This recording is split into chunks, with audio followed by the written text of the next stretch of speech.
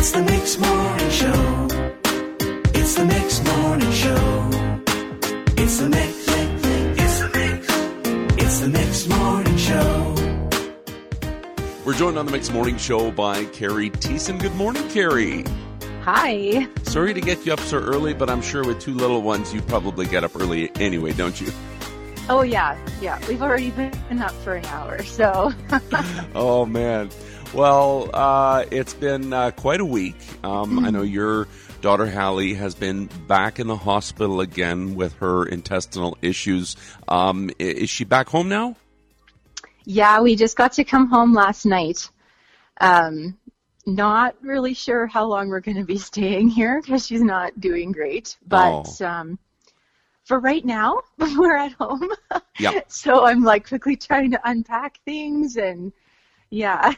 Well, for those that don't know, while you were in the hospital with Hallie, there was a group of people, the community got together and hands-on just moved all your stuff so you wouldn't have to hire movers. That must have been so much of a relief for you, but it also must have just eaten you up not to be there hands-on moving. Oh my goodness. Yeah, such a mix of emotions for sure. It was quite amazing. I didn't even really make my ask for help terribly public. I just asked my private group on Facebook, is anyone able to help? Please. And yeah, there was, I wasn't here, but I think John said there was about 15 people here, and there was even businesses that asked their employees if they wanted to help, and they showed up with their company vehicles, with their trailers, and it was quite amazing, quite amazing. Then definitely from my perspective, where this would be a situation that I would probably feel the need to micromanage in every fashion. Having to be stuck in the hospital room, having no idea what's going on or where my stuff is, was also, we'll call it a growing experience. Yeah. For me. Well, we'll call it one thing off your plate, and you didn't have to worry about it. And your husband, John, did a great job he's not the organizer in the family, I understand, but he did a great job of really okay, that goes in the kitchen, this goes in, Hallie's room, this one goes there. So I think he did a great job. Well, and as soon as he found out that we were going to be coming home last night, he was frantically trying to set things up so there would be less for me to do when we got back, and there would be at least one room that looked like a room, and yeah, it was very sweet. Well, that is awesome, and I know too that on top of moving everything into the house, I know that some of the ladies were putting stuff in the kitchen, putting stuff in the fridge, making sure that everything was packed into your kitchen, which I'm sure you appreciated by the time you got home. Yeah, that's always such an annoyance when you move, of trying to figure out how to set up your kitchen. At least for me, it is. But yeah, everything was just in and ready to go, and so that part was really, really nice. Oh, that's great. So now your stuff is moved in. Now you're going to organize it. But how did you find out whether or not you could have people help you move? Because I know other people that are moving, and they don't know if they can have helpers because not in the same household. What did you find out in your digging? Oh, yeah. So it's actually really simple. If you just go and Google what the Manitoba health guidelines for COVID regulations are, at the very end there's a provision for exceptions. And so some of those things are real estate agents for the purpose of selling your house, or construction work or childcare. And then at the very bottom of that list, it says for the purposes of moving in or out of a residence. So there you go.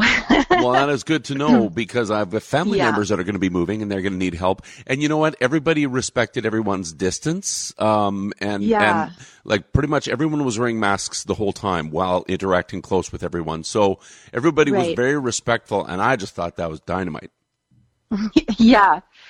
It's, I know when we first sold our house, all of a sudden we were like, oh my goodness, are we going to have to do this by ourselves? And so John went digging and he's like, okay, I found a piece. I'm going to print it off and I'm going to highlight it and I'm going to have it with me.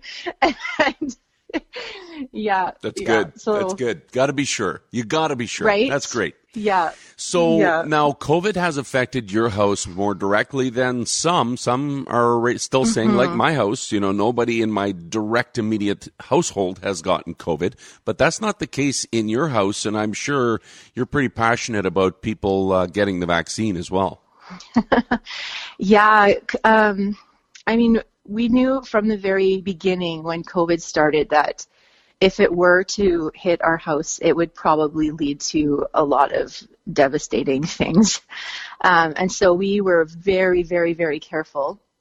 But in November, when it was just really running rampant in our community, somehow we managed to catch it. We still just have no idea how or from where or what. But and ever since then, the effect that it's had on Hallie and her already existing GI condition has just been detrimental, and it's just getting worse and worse and worse. And so what has started off as her eosinophilic GI disease, whereas basically makes her allergic to food, and so she was dependent on her feeding tube. She had an ileostomy. But she was okay-ish for the most part. We weren't staying in hospital so much. And then she got COVID, and it wasn't typical COVID symptoms at all. She had a fever, which lasted about maybe 7 or 8 weeks, which was obviously very abnormal. But what really started to happen was about 2.5 weeks after she tested positive, her GI issues just started to explode. And it really has just continued to get worse and worse since then. And now, I mean, we've been in the hospital way, way more than we've been out of it since she had COVID. In total, I think we're probably at about 4.5 months out of the last 6 months that we've been in hospital. Wow. Yeah, and none of that time is spent trying to actually fix anything. All we're trying to do is just maintain and get her to a place where she's stable enough to go home. And often that just means we go home and we struggle through the next few days or few weeks until we just can't hold on anymore. We go to the ER, we get admitted, and we do the whole thing over again. And so, are the doctors thinking that COVID made it worse for her? Oh, absolutely. Mm-hmm. Yeah. I've talked to several different infectious disease doctors at Children's Hospital. And they believe 100% that she, because they have now labeled her as, you hear Hallie playing I love the music in the background. Let it go. Oh, yeah, that's great. Oh, yeah. Hallie wants to contribute to our conversation. I love it so much. Oh, my goodness. So they've labeled her as a long hauler? Yeah, so she has officially been, diagnosed as a COVID long hauler. And basically, what that means is that, she's gotten COVID and her symptoms have just gotten worse and worse and they're not going away. And when we go into hospital, which I don't know if a lot of people realize this, but when you come into hospital now, you have to get COVID swabbed to be admitted. And then every time that there's new symptoms that are kind of related to COVID, or if you need a surgery or anything, you need another COVID swab, another COVID swab, another COVID swab. So, Hallie has had tons of them in her last 6 months. But now with her, there's always the possibility that it's going to come back positive because she is this long hauler. And the virus, she's not contagious or anything, right? It's just that it still lives in your body afterwards. And so her level in her body sits at that point where when she's healthy, she would test negative because it's just kind of, chilled and relaxed in her body. But as soon as she gets to a point where she's, the rest of her body isn't doing well, the virus can start to act up as well. And then she'll test positive and we get this false positive result. And then, thank goodness they have ways of figuring out how it's false positive and how it's not by counting the number of cycles it takes to test positive and that sort of thing. Right. And so then they're able to rule it out and we don't have to stay in isolation and all of that stuff. But it makes for a very, very frustrating hospital stay for sure when you have to be confined to your room and all of that stuff. And yeah, and then on top of that, now since she had COVID, she's now also been diagnosed with intestinal dysmotility. And then now on this last hospital stay, they're talking about complete intestinal failure. And so all of those things, it just would not have happened from her initial disease because they're both in your GI tract, but just not related at all. And so when I was talking to the intestinal or the infectious disease doctor, he said absolutely. He said, we're seeing more and more data, as data is coming in, because now the virus has been around for a while, of the people that have these kind of diseases like Hallie and the stuff that it does to them and how it makes their body go crazy.